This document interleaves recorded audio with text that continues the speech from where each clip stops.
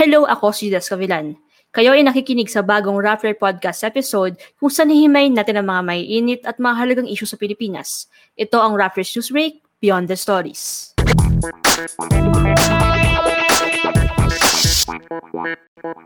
Sa episode na to, pag-uusapan natin ang ayuda at bakuna ngayong pandemya. Ang dalawang isyu na ito ay mainit lalo na sa ilalim ng Enhanced Community Quarantine ang maraming lugar sa bansa. So bakit nga ba lagi nagkakaproblema sa ayuda? Ano ang dapat gawin ng gobyerno upang maging maayos at mabilis ang vaccination process? Bakit importante na maging maayos sa mga ito sa loob ng 2 linggo na ECQ? Tatalakayin natin ang isyong ito kasama ang 2 Rappler reporters na patuloy na sinusundan ang nangyayaring pandemya sa bansa. Una ay si Aika Ray, who covers the budget and the economy. So lahat ng everything about the budget ay kay Aika. Hi Aika! Hi! Hello! Kasama rin natin si Dwight De Leon na sinusundan naman ng local governments. Hi Dwight! Hi Jodes! Hi Aika! Thank you for joining me today guys. Medyo importante ang issue na to lalo na nasa ECQ tayo. For sure marami nanonood. So let's begin, no? Aika, ano ang dapat malaman ng publiko tungkol sa ayuda ngayong bagong ECQ? Magkano ang kanilang makukuha at saan ang galing yung pera? So ngayong ECQ, no, katulad siya nung binigay noong Marso, Abril, na 1,000 hanggang 4,000 ang pwedeng matanggap ng isang pamilya ngayong ECQ. So tinatanong natin, no, saan ba manggagaling ang pera?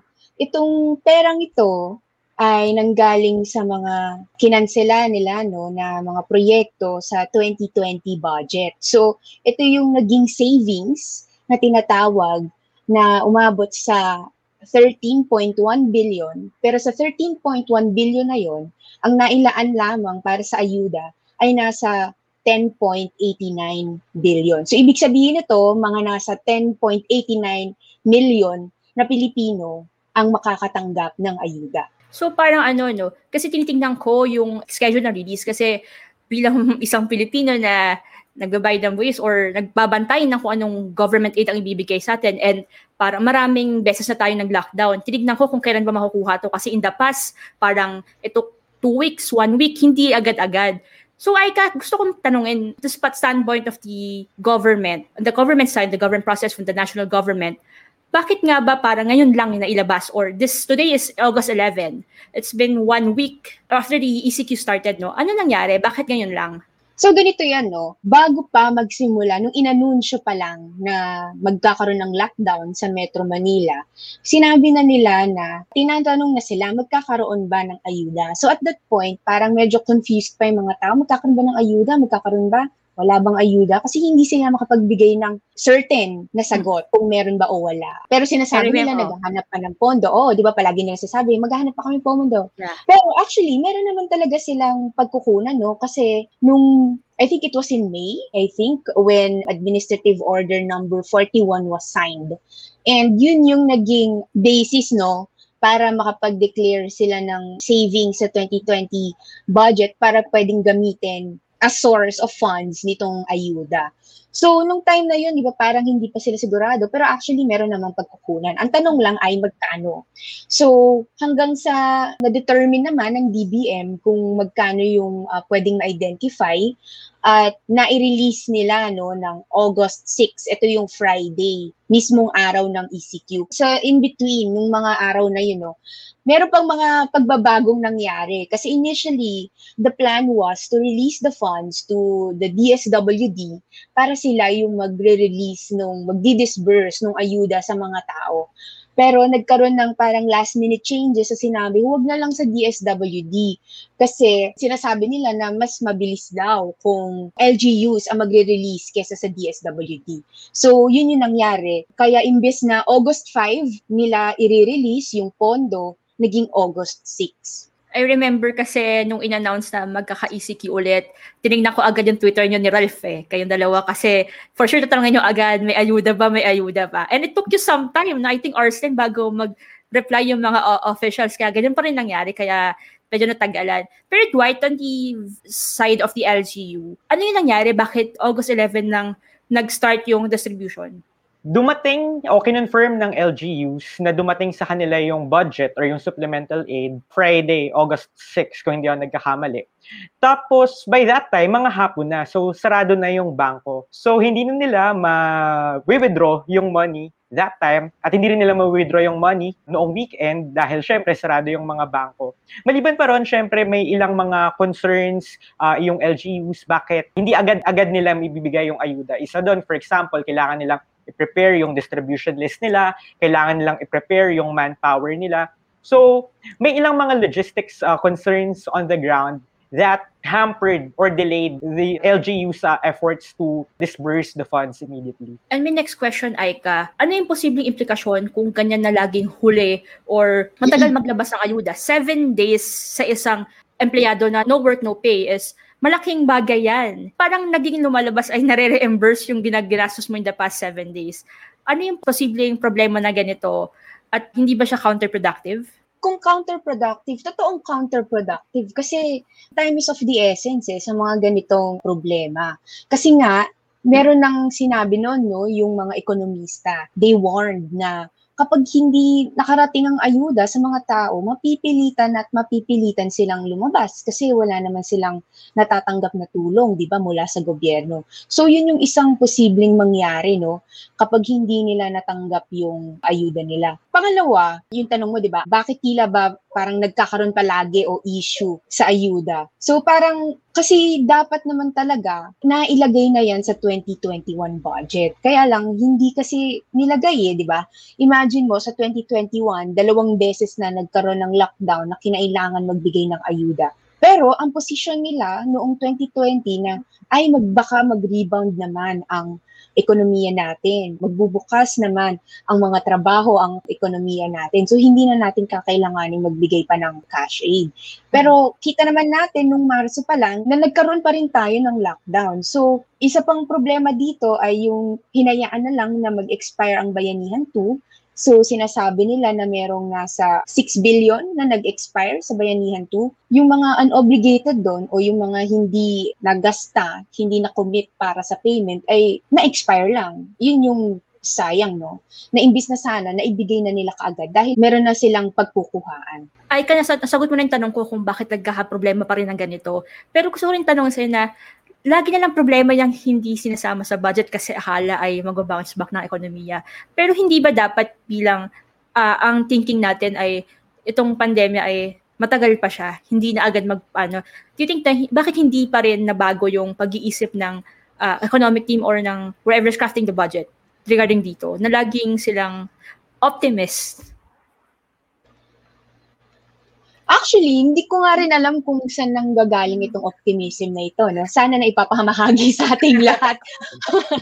Pero yun nga, so kailangan nating bantayan ano ba yung mga ilalagay nila para sa susunod na budget, itong 2022 budget nga, no? Para makita natin kung magdadagdag pa ba sila ng ayuda para sa susunod na taon. Dahil nga, hindi lang naman natatapos sa isang variant or, di ba yung pinakauna? Ngayon, meron ng iba't ibang variant at meron pang ito Delta variant. At meron pang ibang variant na, di ba, na merong lumabas na balita, no?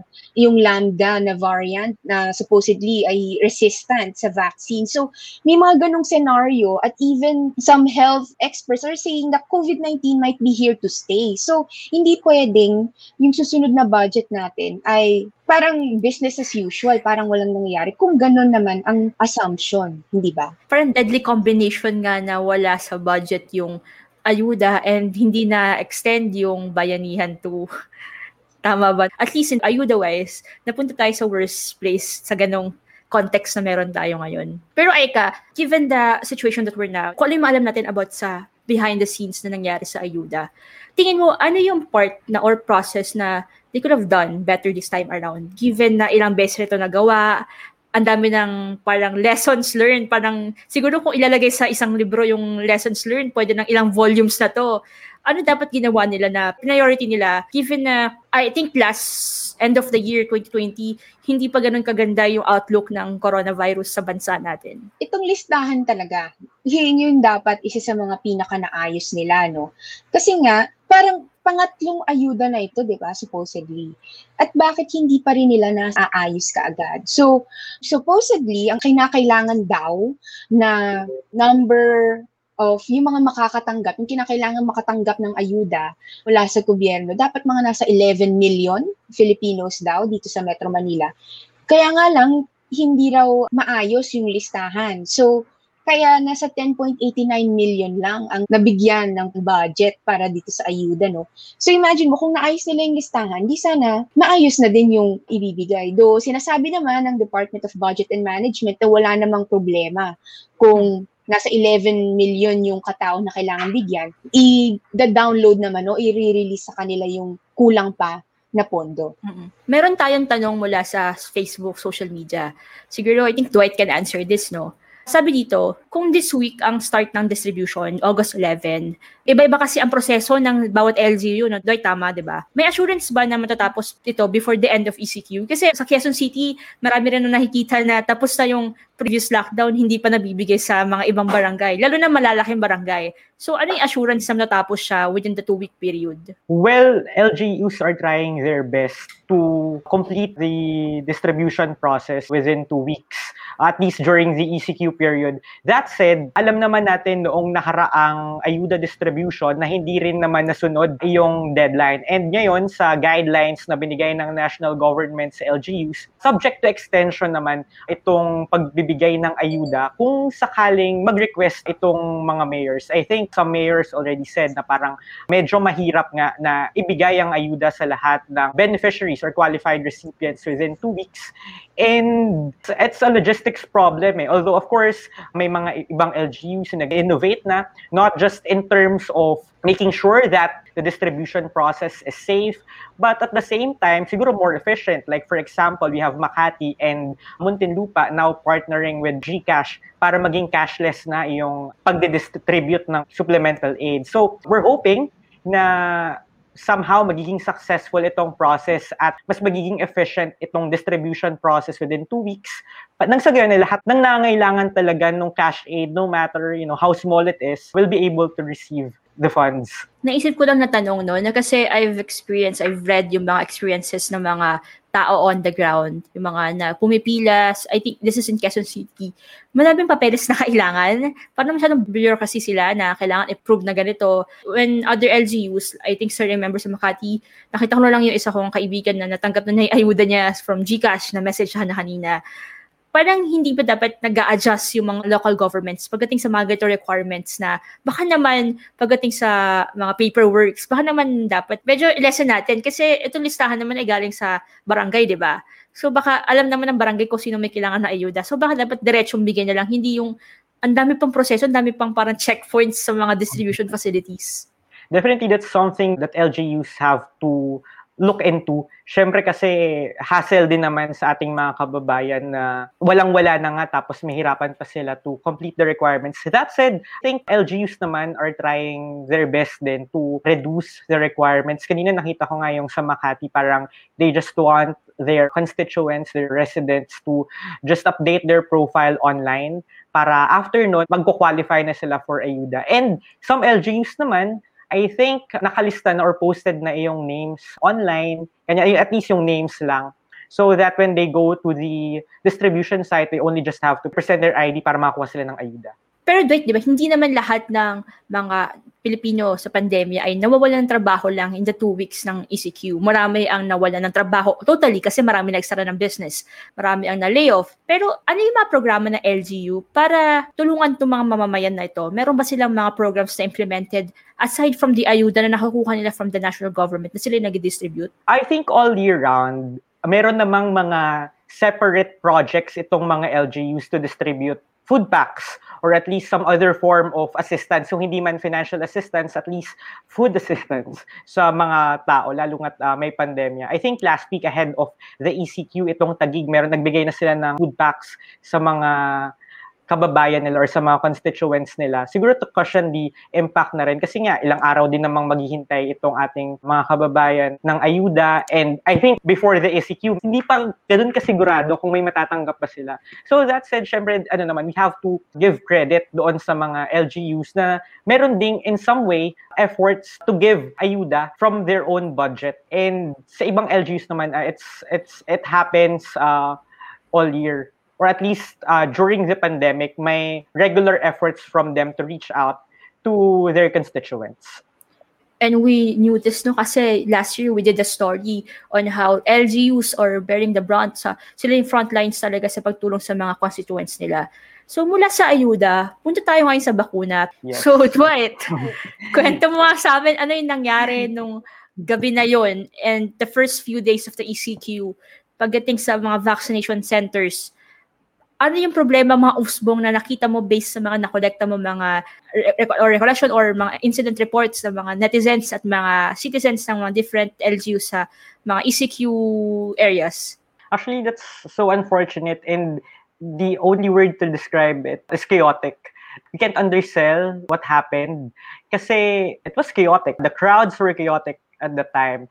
And it happened in many LGUs a day or 2 days before the start of the ECQ. Specifically, nangyari yan sa, ganyan yung scene sa Manila. I think yan yung location ng video. Nangyari din yan sa Las Piñas, nangyari din yan sa Antipolo. And siguro 2 days before the start of the ECQ, may ganyan ding, hindi naman is a smaller incident sa Caloocan. Kasi syempre, mas dumadami yung pila and it really fueled fears that these could be super spreader events given na, alam mo yun, mahirap i-observe yung minimum health standards kapag nasa pila ka tapos nakipagsiksikan ka na.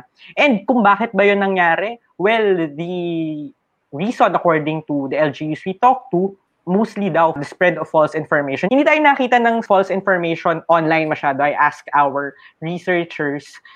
And so, tinanong ko yung LGUs. So, tinignan po kasi namin parang wala rin kaming nakitang false information masyado online a day before or 2 days before na siguro nabasa ng mga tao para magpuntahan sila sa vaccination sites. And then they said it happened daw, or the spread of false information or the rumors happened offline. And ano ba itong false information na to?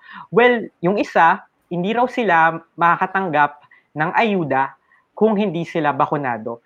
And if totoo yun, na iyon yung kumalat na false information sa publiko, then talaga nakakatakot yun sa kanila kasi imaginein mo itong mga residente na wala silang source of livelihood during the ECQ and their only way to survive is, alam mo yun, getting that 1,000 pesos or 4,000 pesos per household. Tapos hindi nila makakuha dahil hindi sila bakunado.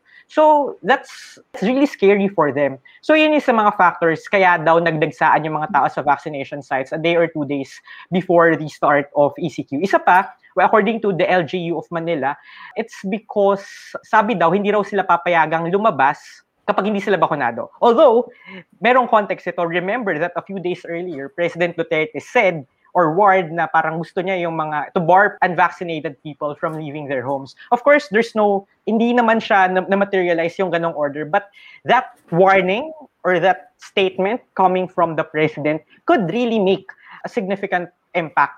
And well, at least according to Manila Mayor Isko Moreno, isa yan sa mga sinasite niya. Well, not directly, hindi siguro in stronger terms, but when I asked that sa Viber group ng mga reporters, tapos sinabi namin, so ano ba yung nakita niyong reasons or saan po ba nanggaling itong information na to? And Mayor Isko sent the video of Duterte's speech where he said that. So, and I asked, so are you saying that it's Duterte's fault? And he didn't reply. So, ayun. Pero kahit hindi confirmation na galing talaga or dahil talaga doon, no? Pero it's dangerous to say that na ingest mo lang sabihin na, bawal lumabas yung mga unvaccinated. Di ba may sinabi rin siya dati na papahuli siya or something na papahuli siya ng mga ganon. Delikado rin. Coming from the president mismo, at the same time, that's parang part of his messaging din na, di ba dati sabi niya na lahat ng mga adik papapatayin ko, lahat ng criminal itatapon ko sa Manila Bay. Talaga nag-hold ng, and look where it brought us, di ba? Talaga nag-hold ng weight yung mga statements ng president kahit pa sabihin nagbibiro siya. Pero wait, hindi ba, parang may factor rin ba dito yung mix ng hindi maayos na proseso? Kasi di ba may mga LGUs talaga na problematic yung proseso and konting supply ng bakuna. Well, yes, definitely.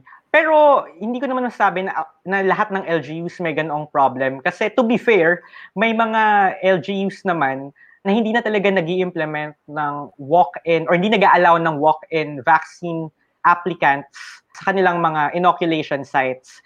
Pero may ilan, like for example, iyan nga Manila. For the longest time kasi, at least the city government prefers na kahit sino, basta gustong magpapabakuna. So they don't really give, before the incident happened, they didn't give a specific time, a specific schedule, and a specific venue kung saan pwedeng bakunahan yung mga gustong magpabakuna. So they just receive a QR code and then bahala na yung mga constituents nila ng Manila kung saan nila gustong magpunta, kung saan may available na bakuna. They just post the list of vaccination sites sa kanilang Facebook account.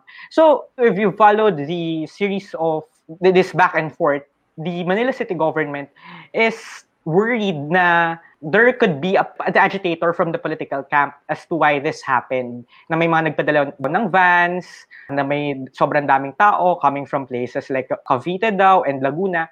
But that said, the walk-in process, the walk-in system then in Manila for quite some time really exposed them then to open some vulnerabilities that might have been exploited by some other groups. If that were the case, I'm not saying that's the case, pero some other groups could have taken advantage of the system in Manila. But it doesn't remove the fact that talagang mataas na ang demand for vaccines sa Pilipinas. Lalo na may Delta na nga, medyo malala ang Delta, mabilis makahawa. So, ang lagi sinasabi na get vaccinated, pero ang konti pa rin na supply. Pero having said that, Dwight, ano ang hakbang na ginagawa ng mga LGU para hindi na mangyari, ulit itong nangyari nung first few days ng ECQ at yung the night before ECQ?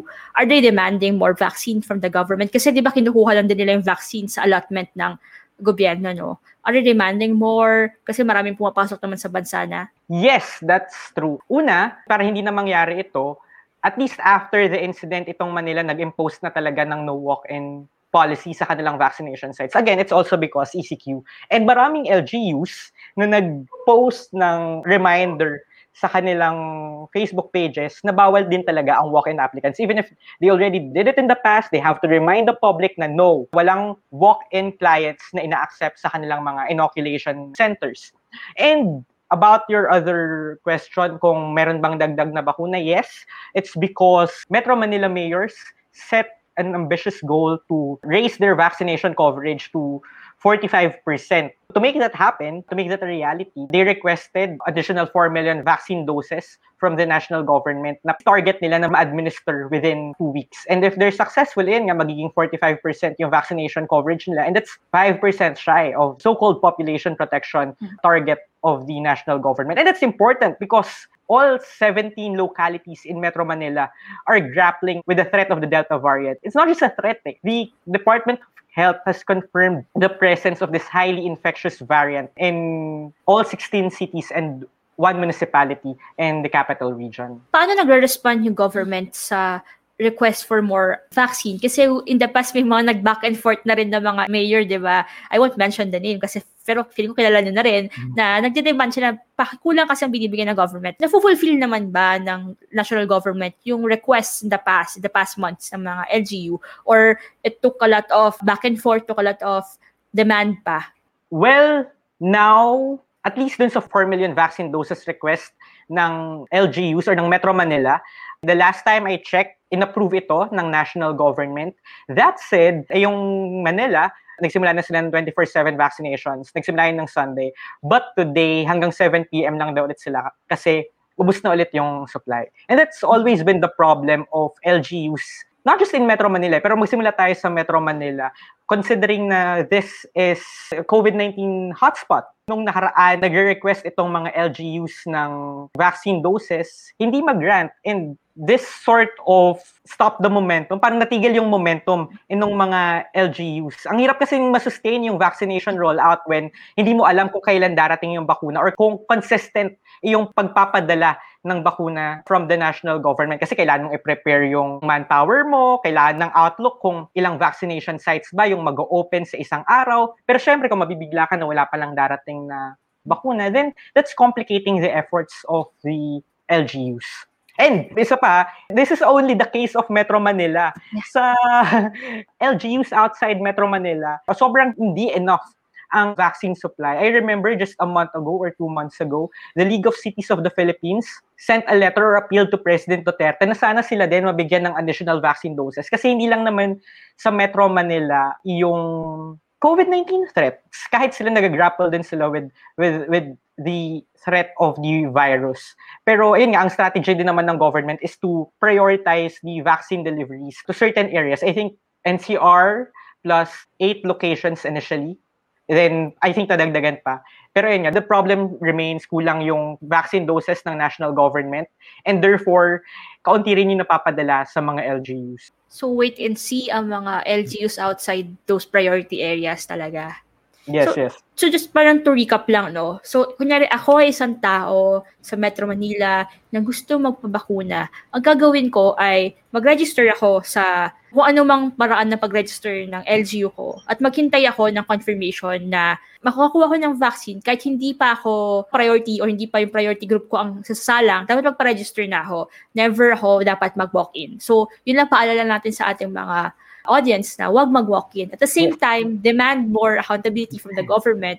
Mag-ask kayo nasan yung mga bakuna, kailangan ayusin ang supply ng vaccine. So, my next question, Dwight and Aika, yung ayuda and bakuna and even the pandemic response, talagang it lies on the hands of LGUs. Sila yung nasa front lines. Sila yung parang last stop before the citizens. Pwede mo may kwento sa amin, Dwight and Aika siguro mauna na ano yung advantage and disadvantage ng ganitong setup? Itong pagbibigay ng ayuda tsaka bakuna, no, na sa LGU mismo, ito na yung parang sinasabi nilang na-decentralize na eh. I think ang isang advantage talaga dito, kasi di ba i-implement na nila yung tinatawag na Mandanas ruling from 2022 supposedly.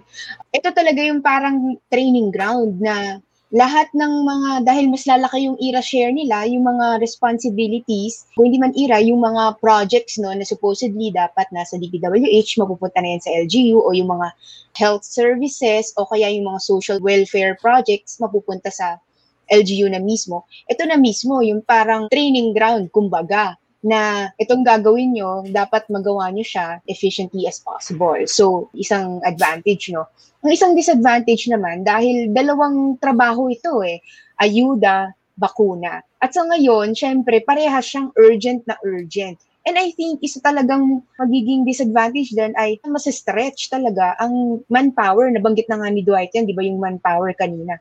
Stretch talaga ang manpower kasi lalo na kung kunwari nasa barangay level, iilan lang naman yung mga tao na yan, di ba? So, syempre, merong possibility na mag-rely sila on volunteers. So, isa yun sa mga nakikita kong advantage at disadvantage na ganitong setup. Dwight? Well, LGUs could only do so much, but yun nga, sila rin yung may talagang parang gagap nila kung ano yung nangyayari on the ground. So that's one advantage na sila rin yung parang katulong ng national government in ayuda distribution and vaccine deployment. And since sila yung nakakaalam kung ano ba yung mga nuances kung bakit, for example, kung may vaccine hesitancy on the ground, bakit ganon? Meron bang specific population or target population na hirap i-encourage? Like, for example, yung mga senior citizens. Malaki yung role ng LGUs in convincing them. Kasi syempre, siguro yung nature na rin ng political system natin sa Pilipinas na may sense of familiarity tayo sa mga local officials natin. So for example, if a mayor really goes on the ground, talks to the senior citizens and tells them na kailangan nyo magpabakuna because this is the threat of COVID-19, this is what could happen. Syempre, the elderly population, mas may encourage sila to get vaccinated. So that's one advantage naman of the LGU's participation. That said, the LGUs can only do so much. And I think we should be careful about saying that LGUs are mishandling the COVID-19 pandemic because at the end of the day, they're just dependent on the vaccine stockpile, supplemental aid from the national government. So at the end of the day, the LGU's hands are tied then. Mm-hmm. And for my next question, Dwight and Aika, gaano ka-importante na ma-polish yung proseso nito, bakuna and ayuda, or matapos basically in the 2 weeks ng ECQ, o so ngayon 1 week na lang, gaano ka-importante na maayos or mag-ramp up yung vaccine process at mabigay lahat yung ayuda? Aika? Ako simulan ko kasi yung sa vaccine, yun na nga sinabi ni Dwight, they can only do so much, kung kulang naman talaga yung supply ng bakuna. Yung sa ayuda lang, it's very important na ma-polish nila talaga yung proseso. Kasi nga, nabanggit na rin kanina na kung wala naman silang matatanggap, mapipilitan talaga silang lumabas ng mga bahay nila. Imbis na nasa bahay sila dahil nga ngayong lockdown. It's very important that ma-polish yung mga ganong proseso, And if I may add, dun lang sa nabanggit ni Dwight kanina, kasi di ba nagkaroon ng discussion, meron pang back and forth itong MMDA at DSWD. Kasi ang MMDA at first was recommending na dapat face-to-face daw ang distribution ng cash aid. But DSWD is saying na meron naman talagang gains, sa pagbibigay ng ayuda through apps, ganyan. Or even say, for example, like yung mga mobile wallets na ginagamit nating lahat ngayon. Or even yung mga ATM. Kasi yung mga 4Ps, for example, meron silang ATM kasi matagal na talaga silang nakakatanggap from the government. I think it's important also that itong pangatlong pagbibigay na to ng ayuda, this third episode, na ma-determine nila ano ba talaga dapat yung mode of distribution. And of course, parang kung ano man yung mas efficient, not so much na ma-affect siya politically just because of the 2022 elections. I'm not saying na it would be or it is, pero I'm just saying na it might be. Right? Well, yes, important na ma-polish nga itong systems or, well, at least yung processes on the ground. Kasi, for example, if magulo yung ayuda distribution or yung supplemental aid distribution, this can be super spreader events. And alam mo yun, yung budget nga ng LGUs parang maxed out na rin at some point. And then, kung magiging super spreader events to, they also have to spend on contact tracing, on COVID-19 testing. So, it's just one problem after another kung hindi natin i-mitigate agad yung risks sa simula pa lang. And for my last question, favorite kong tanong to sa lahat ng episodes ko. Dwight and Aika, ano yung worst case scenario na nakikita ninyo if hindi nila maayos, if pagkagulo pa rin sila sa ganito mga processes? Lalo na't hindi pa tumitigil yung pandemic at sobrang yung threat ng Delta variant ay nandito na sa harapan natin. Ano yung worst case scenario na natatakot kayong mangyari? Syempre yung kinakatakot ko, yun nga, nabanggit ni Dwight, na baka maging super spreader event ito.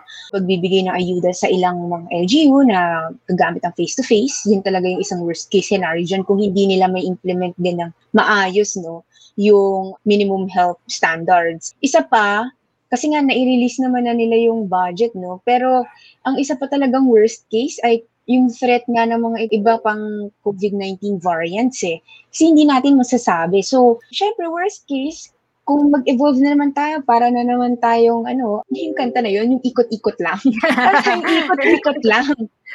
Or yung Exile. Oh, yun. Or yung Exile. I think I've seen this. Oh, exactly. Yeah. Kung hindi natin mako-contain itong sakit na ito, So it's very important na yung pag-ramp up din ng vaccination, it's very important also. Kung titingnan nga natin yung ibang bansa, like for example, Singapore is expecting herd immunity by September, di ba? So, ang masasabi lang natin doon ay sana all. Pero yun na nga, kung hindi natin to maaayos, ngayon pa lang, ay ganun pa rin. Kung anong nangyari ng 2020, anong nangyari ngayong 2021, baka yun pa rin ang mangyari sa 2022. Right? I think I just have to point out na kasi you always ask about worst case scenarios. But for many low-income families, for many poor families, they have been facing this worst case scenario for over a year and a half. They have been facing this uncertainty kung makapasok ba sila sa trabaho, saan sila kukuha ng pera, kung the next day ba makakatch nila o makakontract nila itong dreaded virus. This has been the worst case scenario for the longest time. And what does this mean? Based on our numbers, this could mean death. Yung death toll natin parang pataas recently. And we don't want that. We want to overcome this pandemic. And a year ago, we thought na by this time, tapos na tayo sa kalbaryong to, but we're still here. In a way, we're already living our worst case scenario. May worse pa ba sa worst? So I guess I'll leave it at that. Naalala ko yung kanta ng Hail na natapos ng lahat, nandito pa rin ako. Meron pang isa. Ano? Yung kay Kichinadal, yung Same Ground. Parang hindi na natapos to. Parang ilang episode na tayo sa ayuda, sa bakuna, sa COVID, sa mga variants, pero hindi pa rin natapos. Dito pa rin yung mga problema.